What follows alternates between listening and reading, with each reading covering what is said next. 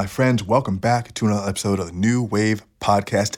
Daniel DiPiazza checking in with you here. Did you know it's episode 99 today on this beautiful Friday morning? And that means tomorrow is episode 100. Now, I haven't really, I should have probably done like some sort of special plan for episode 100 or we did some sort of celebration. I'm going to talk with my team and see if maybe we want to do a recap of the first 100 episodes or maybe something special, some sort of giveaway. But I just want to acknowledge you for being here for 100 episodes. I put up a poll on our New Wave Instagram, which is at New Wave Podcast IG. And I put up a poll a couple days ago, and I was like, hey, how many people have watched one episode, watched or listened to one episode of the show? And about 80% of people said they've watched or listened to at least one. And I put up another poll. I said, okay, how many people have listened to or watched at least 5? And then we had about 60% of people say they listened to at least 5. And I'm sure there's even more people who've listened to more than that. And I thought, you guys are crazy. Why would you listen to so many of these episodes with my voice over and over and over again? And I was talking to Prince, who's producing this in the other room. And I was like, there's a reason why I quit doing these shows for almost 2 or 3 years. And I just thought, who wants to keep hearing this crap? But it's not crap. And this is something I was talking about too on these power packs, these motivational power packs, which I'll tell you about in a minute. Everyone has their own gift. Everyone has their own unique talent that they take for granted. And I think that me creating content oftentimes is something I'm good at, but then I kind of take it for granted. And when I get back in the zone, back in the pocket, I feel so at ease that I almost don't feel like I'm doing any work. And then I think, oh, well, shouldn't it be something that's harder? Shouldn't I have to struggle more? But maybe I should be moving towards the things that feel better and that actually align with where my energy is naturally flowing out of. When we come in here and I'm doing some of these podcasts or we're recording things, I can just go and go and go. And I think it's because I'm really comfortable. And oftentimes with our daily work, I feel like we often grind on things that aren't comfortable because we feel like work has to be painful and our only release from the work would be at home when we're not working anymore. But I feel that there's a way where you can align your work and your life so that it's pretty much the same thing and you're really enjoying what you're doing at both ends of the spectrum, whether it's creating money through work, or just having fun. They kind of merge together and you feel energized by both. That's kind of how I feel when I record stuff. That's kind of how I feel when I'm doing these podcasts for you. And so thank you for listening. Like I said, 100 episodes so far coming tomorrow. And we took us 4 years to create our first 100 episodes of my first show when I did this from 2015 to 19. And now it's been 100 episodes in 5 months on this show. So really, I'm just proud of the team. I am proud of myself for sticking to my word. And I'm in definitely a season where I'm building a lot of credibility with myself. I built it in the past, and then there's even been times where I felt like I'm not living up to my expectations of myself. And now I feel like I'm building that credibility. And I hope that you can take this just transparency about my own imposter syndrome and my own just going through the journey and see yourself in it and use it for your own benefit. And that's kind of what I want to talk to you about today. We're going to jump into this episode. I have a bunch of really cool Friday notes for you, but I wanted to just make sure that you know that one, we're dropping Power Packs soon, which is an audio series designed to dramatically change your business and your life. And it's me asking you the questions that are going to allow you to start that creative engine and get all the answers you need from your brain. Because guess what? There's not much I can tell you that's going to give you the wisdom you need. You have to build that inside yourself. And you can go to newwaveentrepreneur.com to download that for free. You can also check it out here on Spotify. It should be up in just a few days if you're listening to this on Friday when it came out. And if you're listening to that afterwards, then it'll probably be already out. So go to newwaveentrepreneur.com, download that for free. There's some bonuses in there for free for you as well. I think you're really going to enjoy it. And we might even play some of that for you later in the show. So that's that. Make sure you're subscribing to the podcast on whatever platform you're listening to it on, Spotify, iTunes, Stitcher, and leave a comment, leave a review. It really helps us to raise the credibility of the show. Much love. Let's jump into this Friday recap.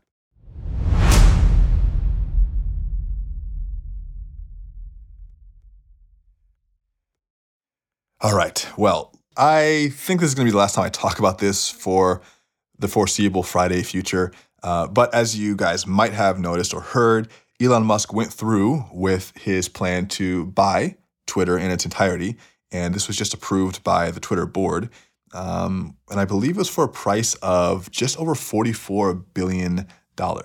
Now, there's lots to unpack with this. The first thing is, we were just having this conversation for the past week about whether or not you believe that people who have these access to these types of resources like Elon Musk or Bezos, these people who pretty much can move anything man-made and they're trying to now move Earth and the stars, we're wondering, should they have complete control and autonomy of these things which have become public utilities? So it's almost like and honestly, if one of these mega billionaires could, they probably would try to buy the internet. No one can buy the internet because it's naturally distributed. It's the mere concept of it, or the sheer concept of it is distribution in a way. Everyone has access to it. No one can really own it. It's actually quite decentralized, even though there are centralized elements of it. The web itself is hard to productize, but there are pieces of the web like Twitter and Facebook and things like that, which are huge portals of internet access and which provide a lot of the news and information for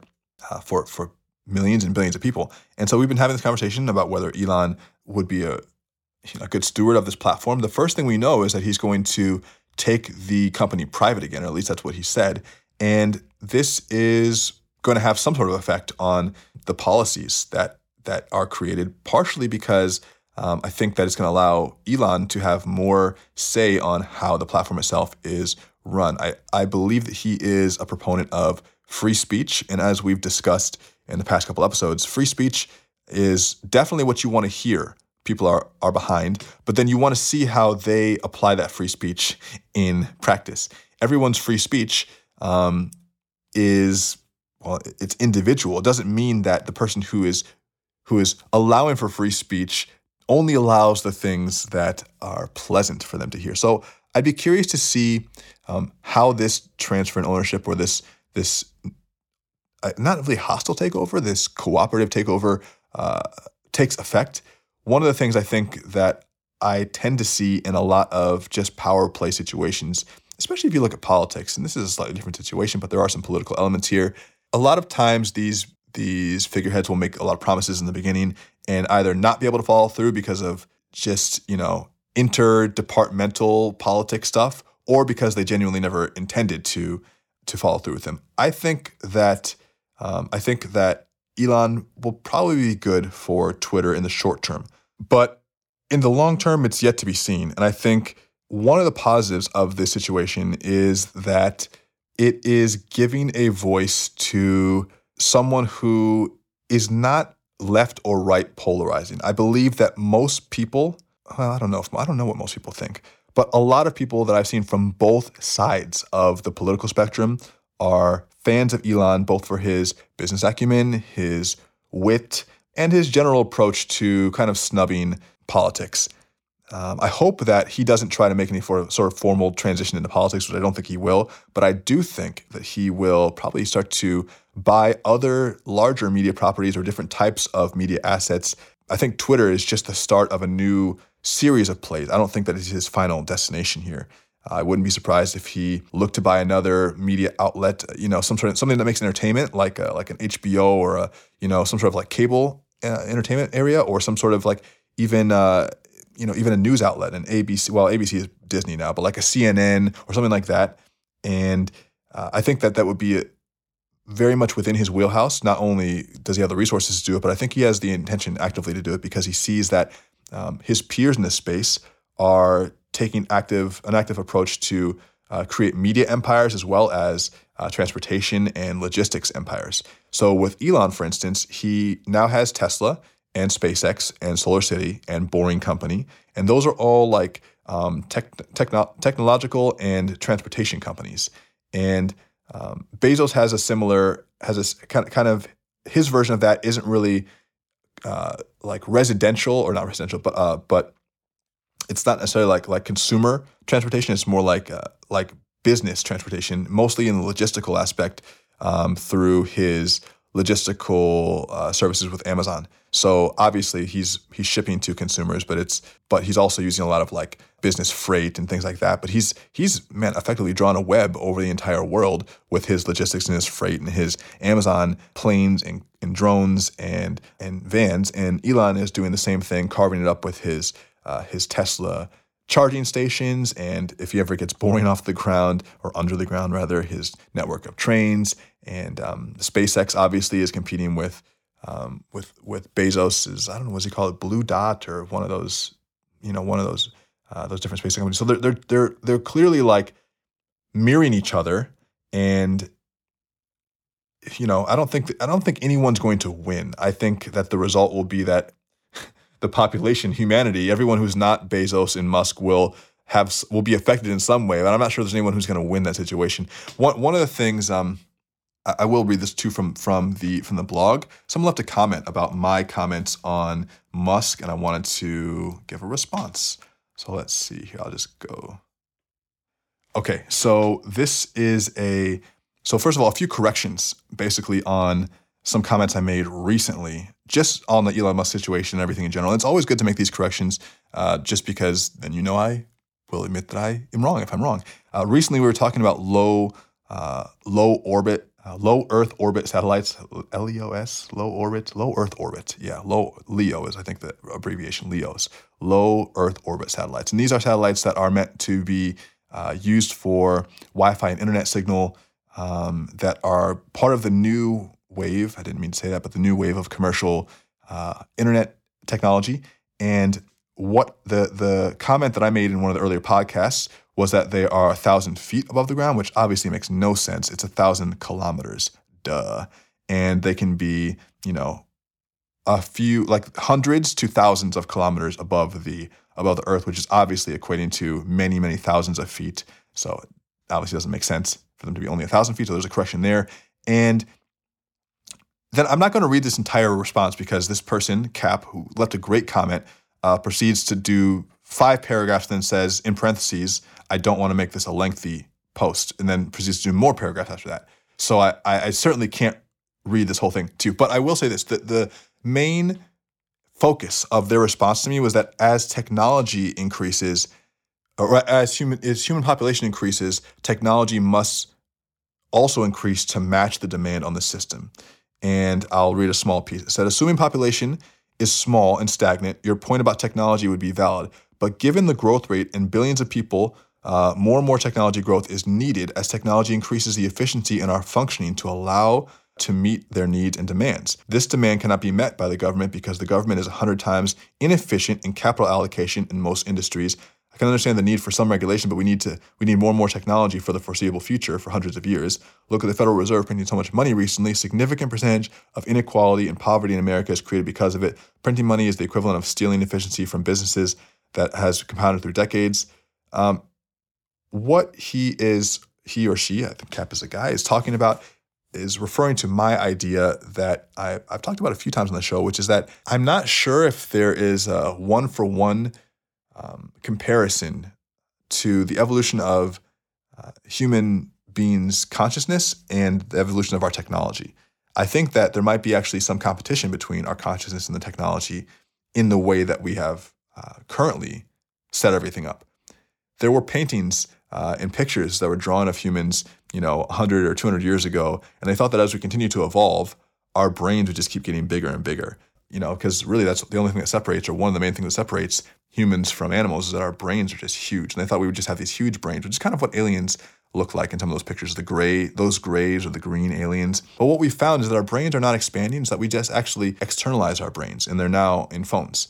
So our brain didn't have to get any bigger. We actually stuffed all the information that we didn't feel like holding on to into all these tablets and devices that we now carry around as second and third brains. And you think about that. Think about how much information is on your device that you purposely don't remember because you have this technology to keep it there for you. And I remember even as far back as I believe it was Aristotle, who was saying that something along the lines of like the memory is the ultimate technology of man. And as we develop technology to reduce the need for memory, that we lose an essential part of us. And I paraphrase that heavily, but he did make that point. And that's the point I was kind of trying to make. And I think it's more of a philosophical point. I don't believe that we should stop inventing technology or that we should stop evolving our technology. Who am I to say that we shouldn't be doing quantum computing? But I just think that our EQ has to increase with our IQ. Our EQ is our emotional intelligence. And human beings are seriously lacking on emotional intelligence. You can just look at everything that's happening in the world, and that's probably where we lack the most. There are a lot of individuals who have very high IQ, but as a population, we have low EQ. Even if you look at like a movie example like Avatar, one of the distinguishing features of that population and what kind of made it so devastating to watch, even though it was a fictional movie, this happens often, is that you have a population who had a very high EQ because they're like a communal population. You have these natives who care about the land, they care about each other, they care about the things that their ancestors cared about. and they have a lot of EQ. They have a lot of emotional intelligence. That's what that stands for, emotional intelligence for themselves and the planet and their society. Then you have people who might on their record books have a higher IQ, whether it's more technology, in the case of Avatar, it's, it's crazy space technology. In the case of real life example, it's the pilgrims with guns and horses and stuff and things like that. And they have a high IQ. They might be able to solve a math problem in a better or different way, but their EQ is low. And typically always the high IQ, they always end up killing the high EQ people. It always seems to be like the smart people in the short term demolish the wise people, because the smart people are clever. They're very clever and they make a lot of shortcuts, which they think are winning, but realistically for us to, as a population, as a global community, continue to win, I think we need more emotional intelligence. I don't see that emotional intelligence improving with our technological advancement. So all this going back to the comment that you responded to on the New Wave Entrepreneur blog, which you can go to newwaveentrepreneur.com and you can respond to any of these things, or you can join the Discord and you can respond to these things. The point I was making was more philosophical. I'm not sure if we will be able to slow down technology, or we should slow it down to match and to wait for our IQ to catch up.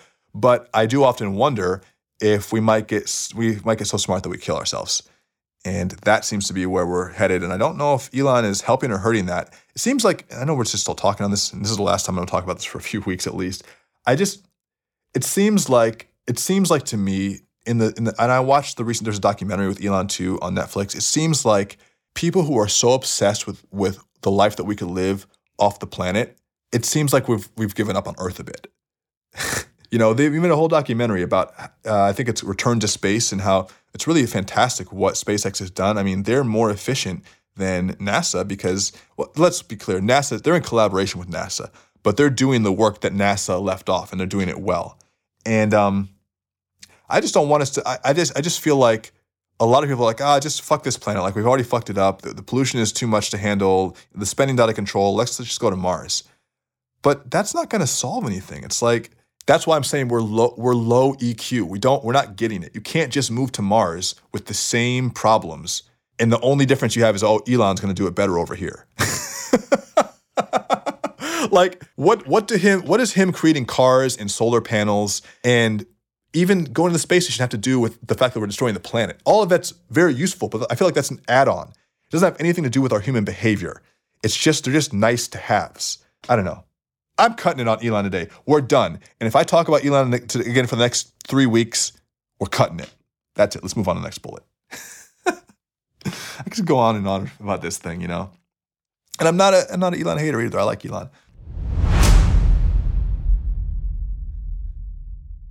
Okay, next bullet. So here's one that's interesting. Now, this is we're talking about slavery. I have two things on my head. I have Harvard details their ties to slavery as it plans for redress, and I have one that's UCLA grad Jessica Watkins to become the first Black woman on NASA's space station. One's a positive, one's a negative. They're both positives. One's a downer, one's an upper. Okay, let me read to you about this article read to you the bullets from this article in the New York Times. This is very interesting. Now, what we've seen over the past, X number of years, 5 to 10 years, is that a lot of these prestigious organizations are getting in line and they are apologizing or appearing to apologize for connections to slavery. A few years ago, we saw that Georgetown, a well-known university in D.C., and essentially an Ivy League university in D.C., not found, but acknowledged the fact that there was a large amount of, or it's just not say a large amount of, but a significant amount of money that was made from the possession and sale of slaves by members of the founders of Georgetown, or other people who lived, or the actual university itself at that time. But the university, from what I remember reading the article, acknowledged that certain areas of the campus and the school were built directly from proceeds from slavery. And in 2020, that became now unacceptable to remain unacknowledged. So that became something that was addressed, and I believe they started up some sort of fund. In this article from New York Times, it says, Harvard details its ties to slavery and its plans for redress. The university is committing $100 million for an endowed, quote, legacy of slavery fund. Its report carefully avoided treading on direct financial reparations for descendants of enslaved people. So, from New York Times, while New England's image has been linked in popular culture to abolitionism, wealthy plantation owners in Harvard were mutually dependent, said a report released by the university on Tuesday.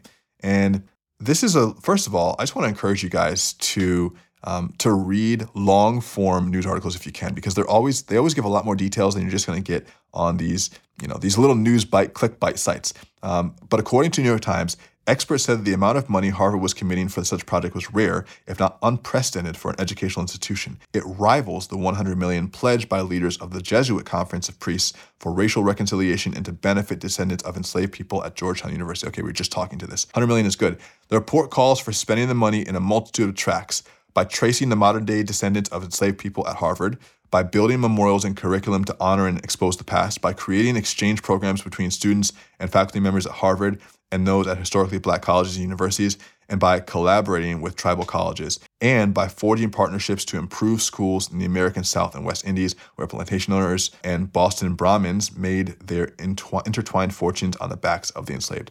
Oh, this is a touchy one. Okay, how do I feel about this? So, any acknowledgement of this history is awesome and needed. I think that we've just reached the point recently where the civil rights movement itself, and civil rights movement is an ongoing thing that's been in progress for, decades now, since the 60s, certainly, and before, and still going.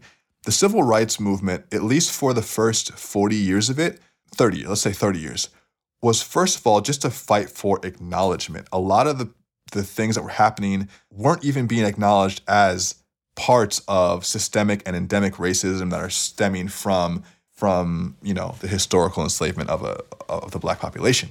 But what I found was so interesting is that there are a lot of similarities in culture where enslaved or just, downtrodden population will come back from a war, for instance, or from some many years long engagement. And the people who were in maybe the not upper class, but the dominant class, the majority class, sometimes won't even understand or acknowledge what has happened. So, for instance, I was reading with my New Wave Protocol friends, my clients from that group.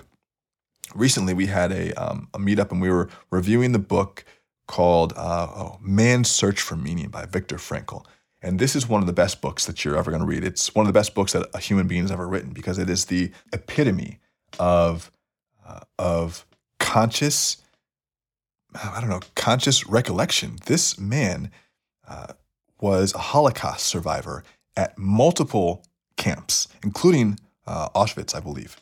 And he details in extreme illustration the day-to-day living and the day-to-day experience of his time as a prisoner at these multiple camps. And not only what it felt like, but everything he saw, and his mental state and his spiritual state and his emotional state. And of course, Viktor Frankl was a clinical psychiatrist. So he had medical training. So he could actually diagnose himself objectively as he was going through this tremendously painful experience that no human should be able to handle, really. And what he found was that the humans can handle anything.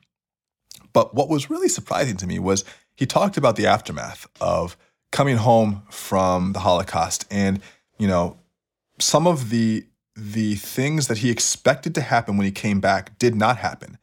One of the main things was that as many Jews were returning from these camps, these conditions, they'd been liberated from the camps, or they're coming out of ghettos. There are a lot of different situations that were really bad for the population.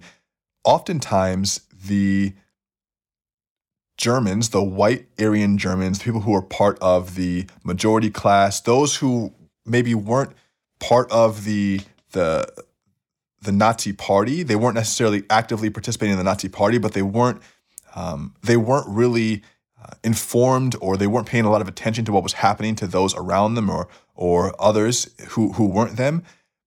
People would say, "Oh, I didn't even know that something had happened. What do you mean you guys came back from an internment? What's Auschwitz?" Like, there was a general disbelief or almost like a nonchalance of, oh, you guys are back now, or oh, I didn't even know there something had happened. Now imagine the emotional intensity of someone who'd gone for 3 to 5 years, or 1 to 4 years in one of these hellish, disgusting, grotesque, terrifying, bone-chilling, soul-curdling camps where they had lost everything, literally, but their physical body, and sometimes that, and where they had lost most of their family oftentimes, where their family and friends and peers have been turned to ash, literally. They go back to their homes, and their homes are gone, or sometimes there's even new families living in their homes who they don't know and they can't get their stuff back. I mean, these are the things that happen to survivors of the Holocaust. And Frankl talks about the indignance of that he felt when he'd finally come back from the situation. He wanted to tell people and express them and cry with them, and they almost didn't even realize that he'd been gone, or that anything had happened to the Jews, or that anything bad had happened at all. That blew my mind, and I think that that's what's kind of happened in a similar way with African Americans in the U.S. And it's a different situation, but it's like a much longer war, or it had been. And I think a lot of people took decades to wake up to the fact that, oh yeah, like slavery was really bad. And obviously, at the time of the slave trade, all the way from the 1600s through the 1800s, there were obviously individuals in those time periods who knew, yo, this is wrong, obviously. But I think that in general, it's taken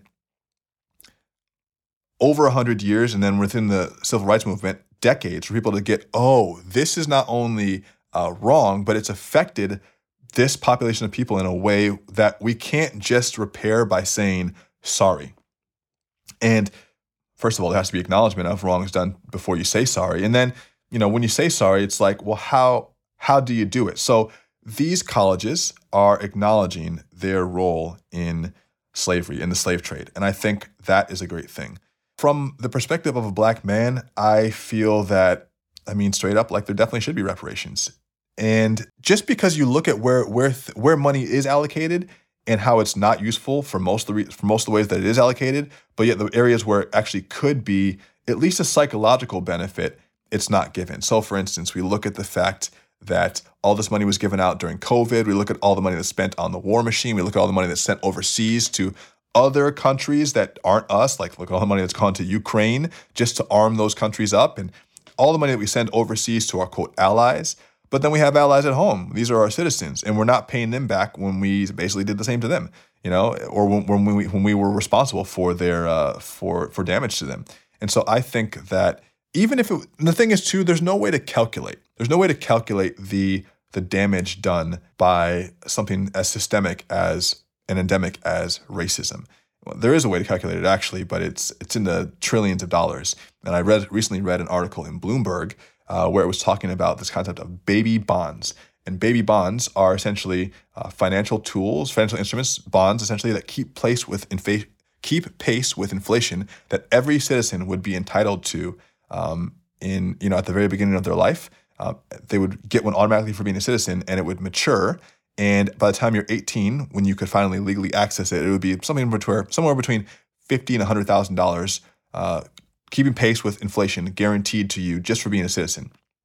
And the math showed that this would really help to decrease the wealth gap, which, again, if you're listening to this, I know we're talking about reparations and what Harvard's doing and Georgetown's doing. You need to understand, if you're listening to this and you are a normal American, and you're a normal American white person who's never really thought about this, then it's not a problem, but it's just something that you need to be aware of. A lot of families a lot of Black families, if they might have 1 or 2 generations out of poverty, if not directly out of poverty. And hey, that's the same in white families as well, especially when you're looking at the Rust Belt. But what we're talking about really is the proportion, the percentage.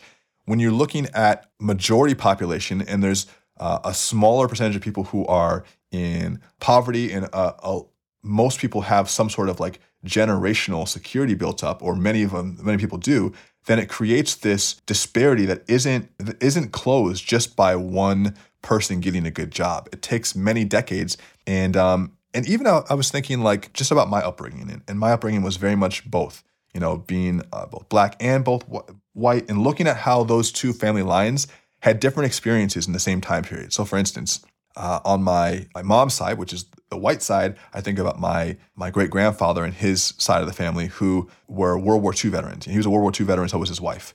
She's still alive. He just recently passed last year.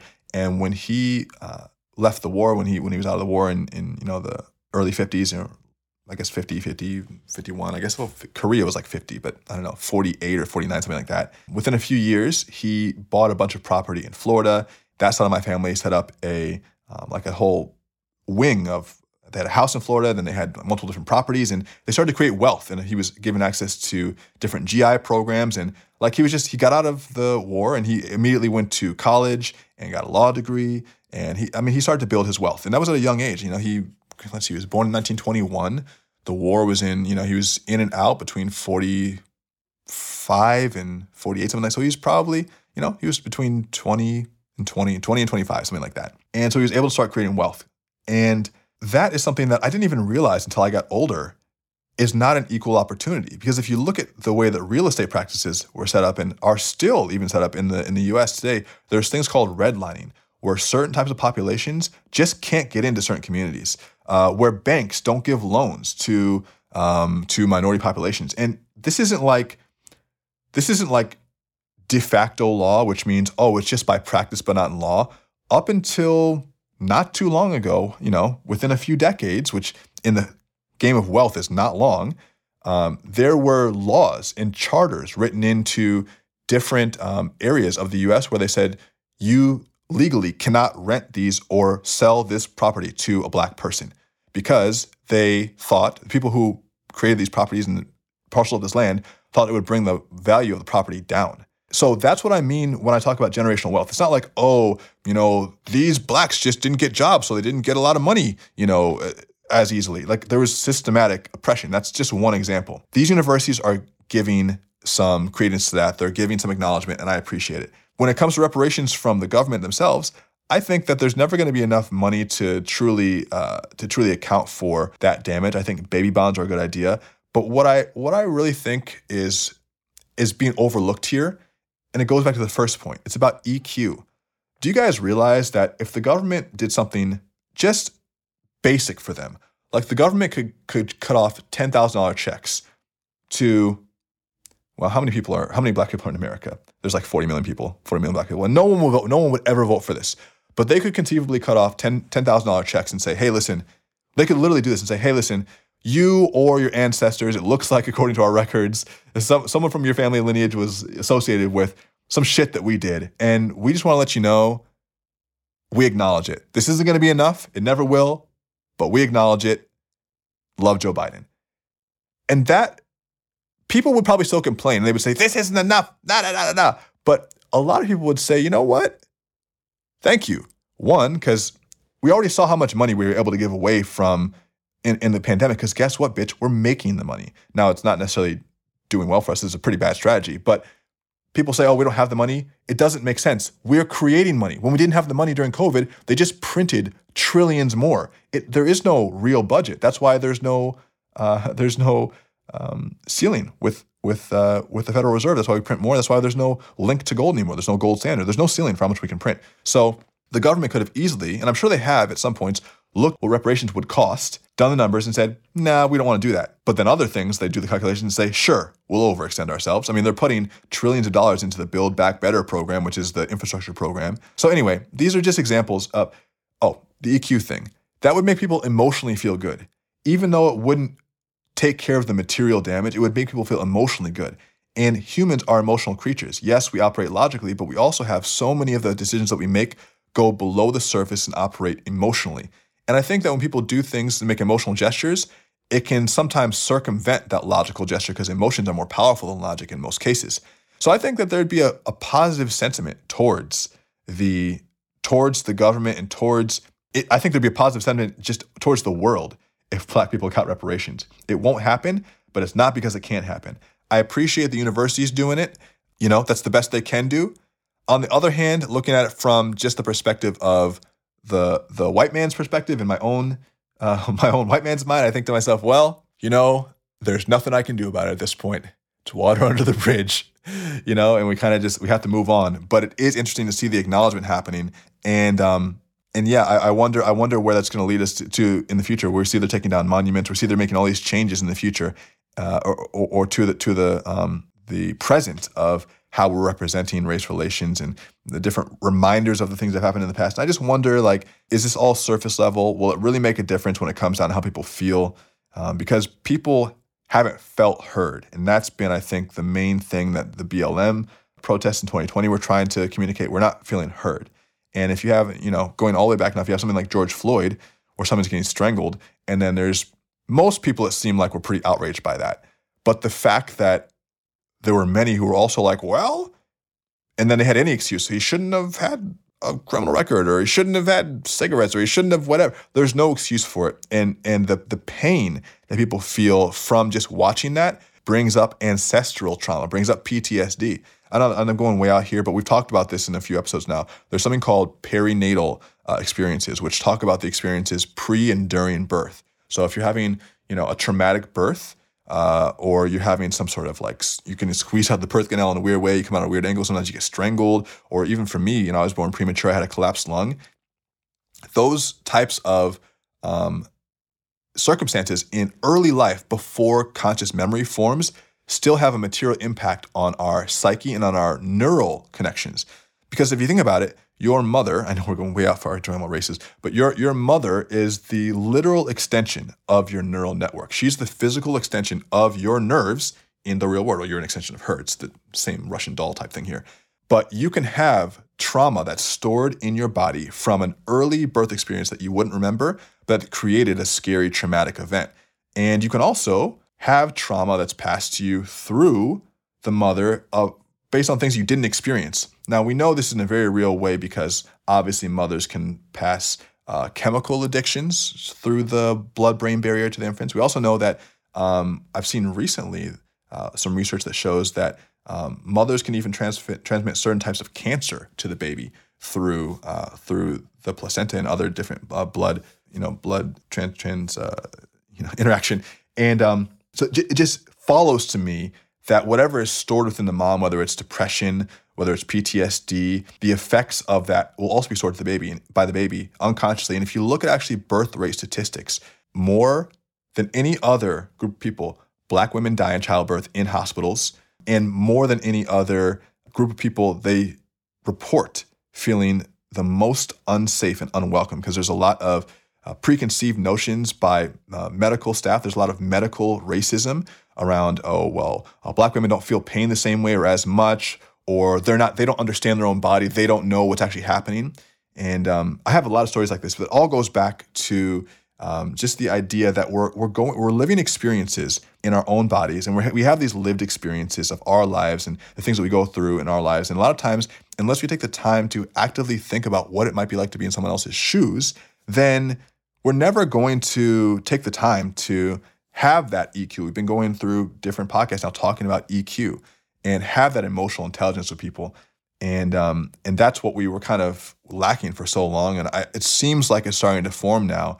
And I think that what's happening at these universities is at least the external marker of that EQ. I don't know how the dean of these schools feel. Often I don't know, when big institutions make these anti-racism movements, or these anti-defamation things, or things that are pro-LGBTQ, pro-anything, when we're trying to denounce any type of segregation or racism or exclusionism, I often don't know whether the executives that are making these decisions actually care, or if they're just making them to create social goodwill and to virtue signal.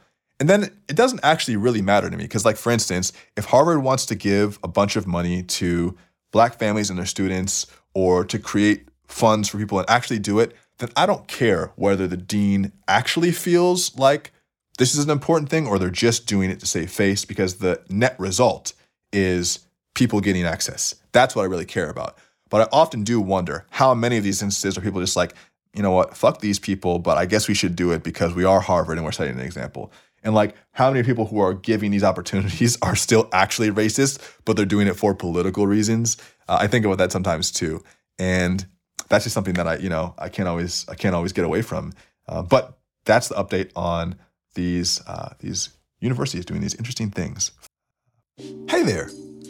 Did you know that this isn't a podcast you're listening to? Okay, let me be more clear. This isn't just a podcast you're listening to. See, by listening to this show, you're actually part of the New Wave community. And because of that, I really want to meet you, IRL, in real life.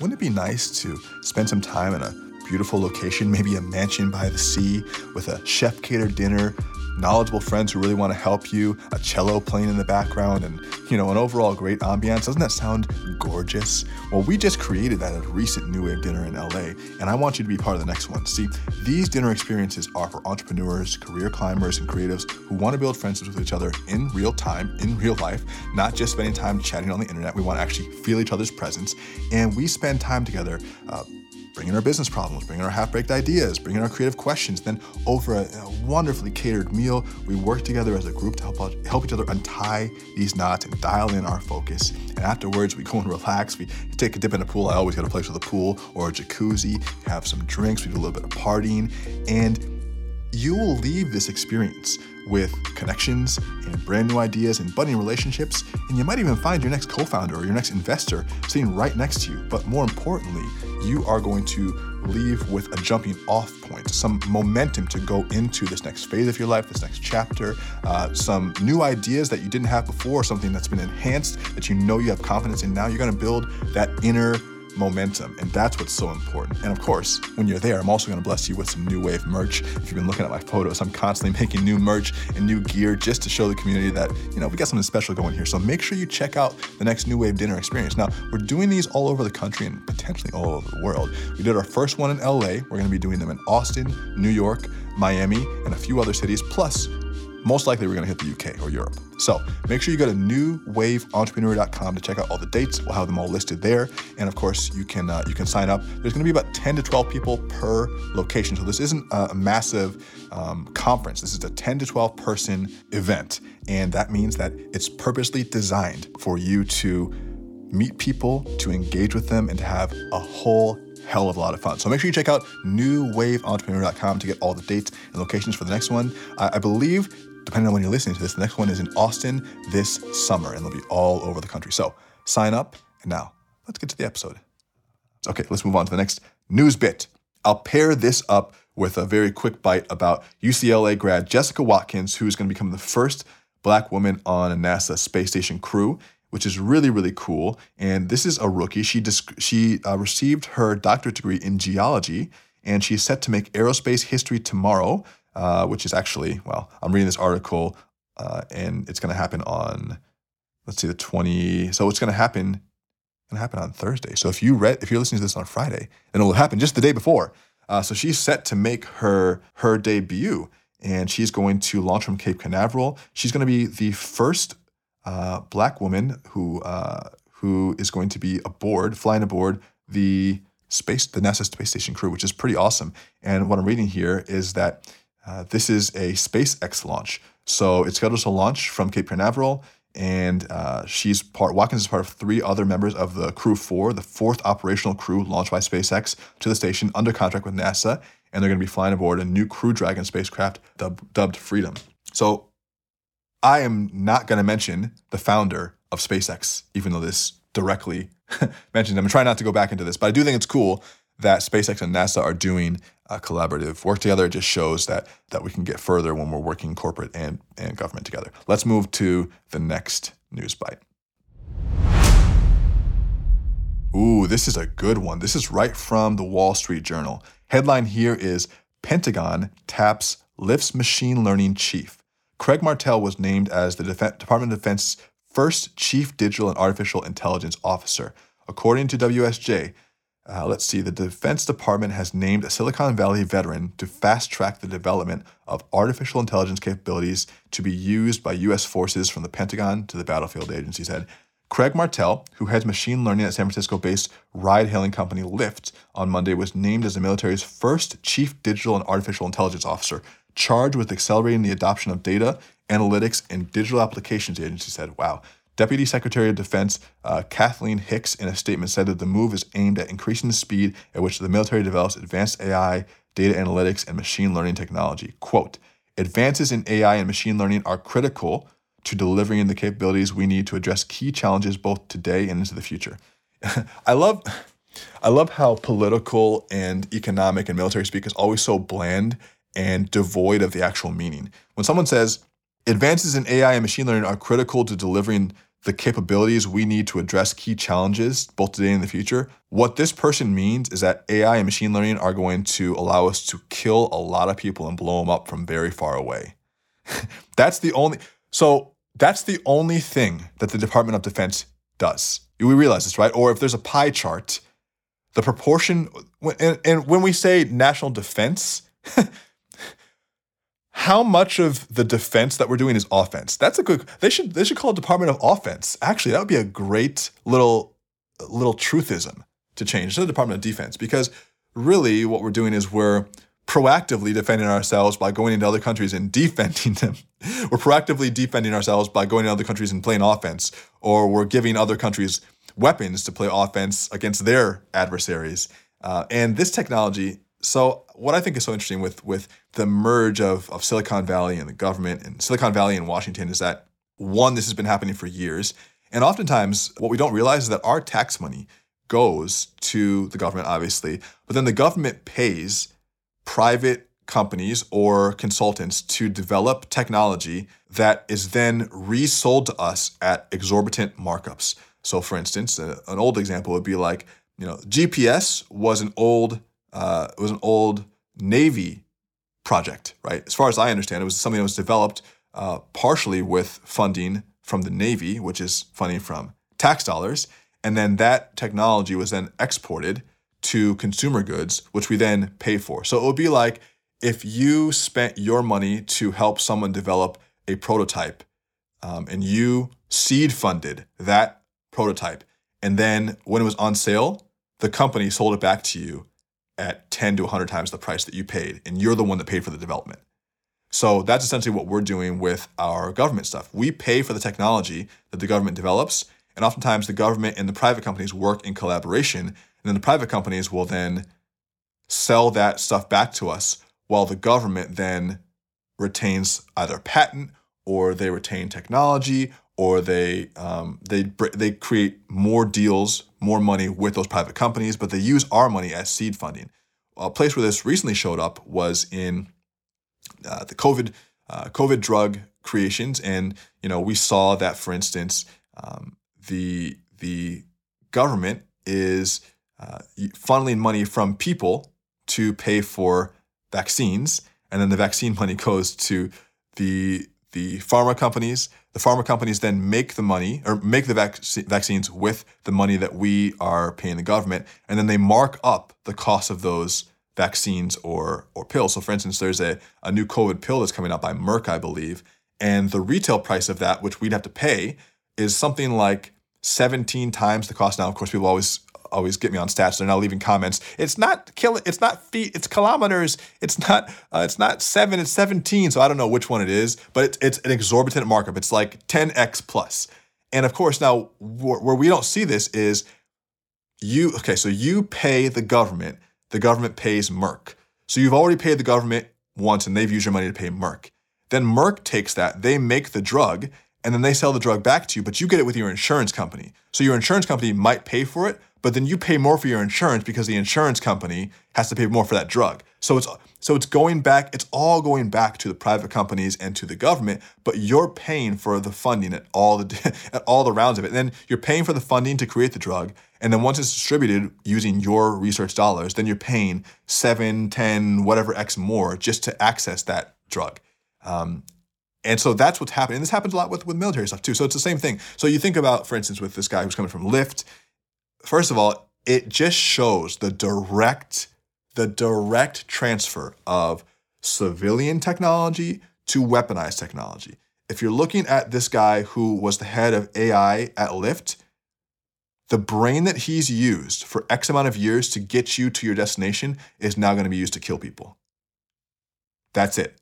There's nothing else to say.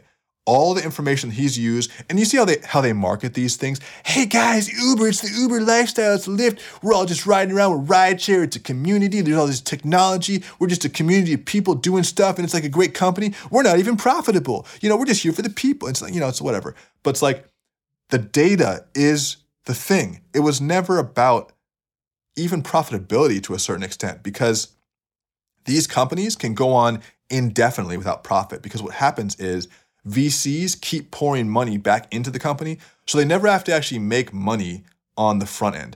All of their money is made. I mean, look, not all of their money, but much of the money is made on the back end.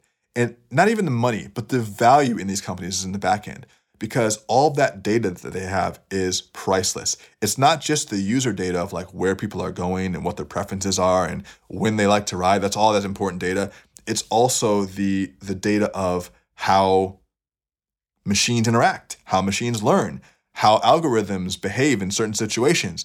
That's all. Machine learning is something that can only happen when you have, many millions of computers all working so that you can figure out what the algorithm does. And that's something that a big company like Uber or Lyft can do, because they have those millions and millions and billions of data points. And that's what's valuable to the government. So while Lyft might not have made a profit on the front end with some of their rides, now you can see how valuable that data is, or the insights from that data. Another thing too to remember about government and corporate crossover is that a lot of times these government officials will join corporate, and then they'll just keep working inside the government, but in an unofficial capacity. So you have people like, what's his name? I'm going to look for one of the new heads. We just talked about him recently on the podcast. I think he was on one of these Friday wrap-ups. He's the new head of communication, or one of the strategic directors at Facebook.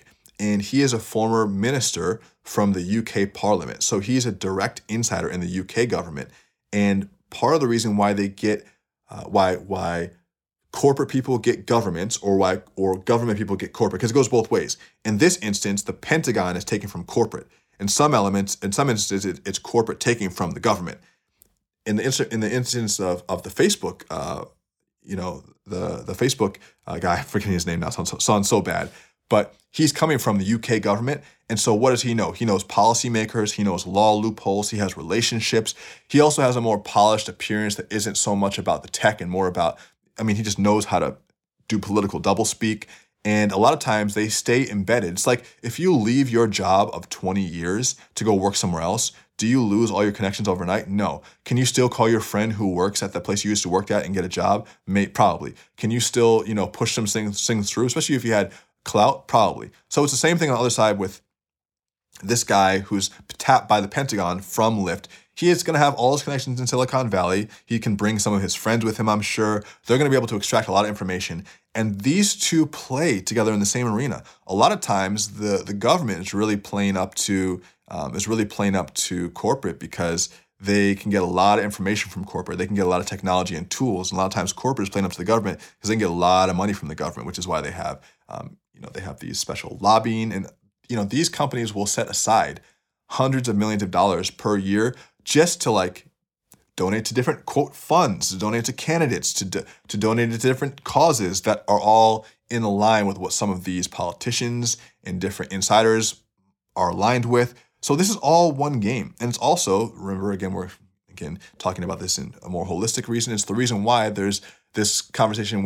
behind whether members of Congress should be able to participate openly in the stock markets. It's because a lot of these members of Congress are regulating the industries or the companies that they are then investing in, and it doesn't make sense for them to be able to do that because they're making the laws, and it's literally the definition of insider trading. It's literally the definition. You can't look at it any other way. A lot of times they'll either know what's happening and be able to make moves first, or they'll make the laws and then do it in advance. And we've caught dozens and dozens of these politicians red-handed with millions and millions of money moved at opportune times. Nancy Pelosi comes to mind, which, by the way, I looked her up. I didn't know she was 82 the other day. Holy crap. And honestly, she looks good for 82. I really can't say much. She's moving around. She's sprightly. She seems like she got a boss bitch attitude. Like, I'm into it, but she's a hot 82-year-old. But still, it's not right what she's doing. But I wanted to bring this article to your attention because it just shows the the link between corporate and government and how they really can't regulate each other effectively and how there's so much crossover. And I wanted you to know that because and this is why, I look at he who should not be named buying Twitter, and I think, okay, what's the correlation going to be there? But we'll talk about it later. So that is your news update from Lyft with machine learning and the Pentagon. Okay, let's see if we have one more interesting piece to close out today. Okay, we're going to close this one out with a really, really fun one. Just kidding. Beijing races to contain, quote, urgent and grim COVID outbreak as Shanghai lockdown continues. This is coming from CNN, and I've seen some pretty disturbing videos coming from China. From Hong Kong here, Beijing is racing to track a COVID-19 outbreak that may have been spreading in the capital for a week. City authorities said over the weekend, raising the prospect more stringent restrictions could soon be implemented in line with other Chinese cities. Chaoyang, one of the city's largest districts, announced Sunday that it would launch 3 rounds of mass testing for those who work and live in the district, some 3.5 million residents, according to the latest census. The announcement came after 11 cases were detected in a 24-hour period, sparking panic buying in the district, which includes the business center and a number of foreign embassies, as residents rushed to stock up on basic goods in case of lockdown, despite authorities' assurances that there were ample supplies. So what is interesting to me, or a couple of the notes here, is that the city, so Beijing reported more than 19,000 new cases and 51 deaths on Sunday, and which is a pretty decent ratio, 19,000 new cases to 51 deaths. Not sure what strain of COVID this is. And what I have seen from a few different video sources is that I believe people I don't think it was Hong Kong, because Hong Kong is not officially part of the China's sphere, according to who you ask. But I believe this is in Beijing, where I saw residential towers with the sound on, and you heard a slow, low wail at first, kind of like a moaning, and then over the next 30 to 90 seconds, multiple towers with what looked like hundreds of people in them exploded with this sobbing, wailing, moaning sound, and you heard this ghastly, ghostly moan coming from these silver reflective towers somewhere in Beijing as the lockdowns took effect. And that was something I saw on a news site, and I have to actually look back and see if it was real. I believe that it was. Because I heard a lot of steady sounds. I believe it was just in response to all the lockdowns, a lot of public protests, a lot of really just negative feelings from watching those videos. And I often wonder whether, I think I probably know the answer, how much of it is because of the actual disease itself and how much of it is because of the control factor. I think we know. I think control is the number one goal, especially in a regime like that in China. Not that America doesn't have its own regime, it's just a different one. And I think that show of force and show of control is such a huge part of their power play that they'll do that even when the needs don't call for it. And so I think that's part of what's happening here. It makes me sad, but it also just makes me stay woke, because if it's still happening over there, it can come back over here. And remember, when it started off in March of 2020, people didn't think much, but it can make ripples over. And I think that's something we've seen too with globalization. A lot of people felt relatively safe in America. You look at even what happened in our most major wars, we were protected mostly by geography. Yeah, sure, they came over in Pearl Harbor, they hit Hawaii, but Hawaii is not close to the continental U.S. People don't really make their way over to the U.S., knock on wood, mostly just because it's so far geographically and there's so much space that we can see them coming from a mile away. But that doesn't mean that viruses can't pass. And that's something that we, I think, took for granted, that we have this safe little island of Canada and Mexico below us and we're in the center. But you don't need to be a warhead to make your way over the ocean. You can be an idea or you can be a virus. And that certainly has been happening. Not only the virus itself, but the fear that comes with it. Both have made their way, and they still exist.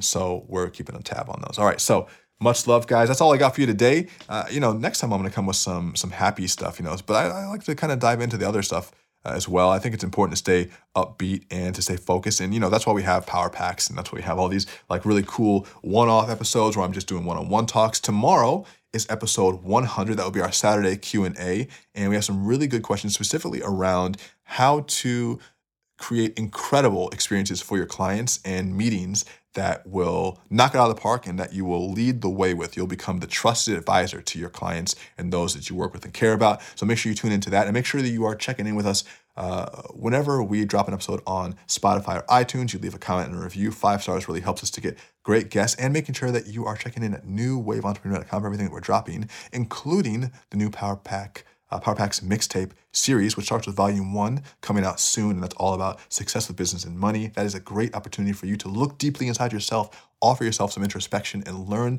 the crucial questions you need to be asking to move forward in your business and life just a little bit faster. If you go to newwaveentrepreneur.com and download that Power Pack Volume 1, you'll be able to get all my notes and some bonuses with it as well. All for free, all because I love you. The water is warm, the tide is rising, my friends. Let's hurry up and jump on in, surf this new wave. Daniel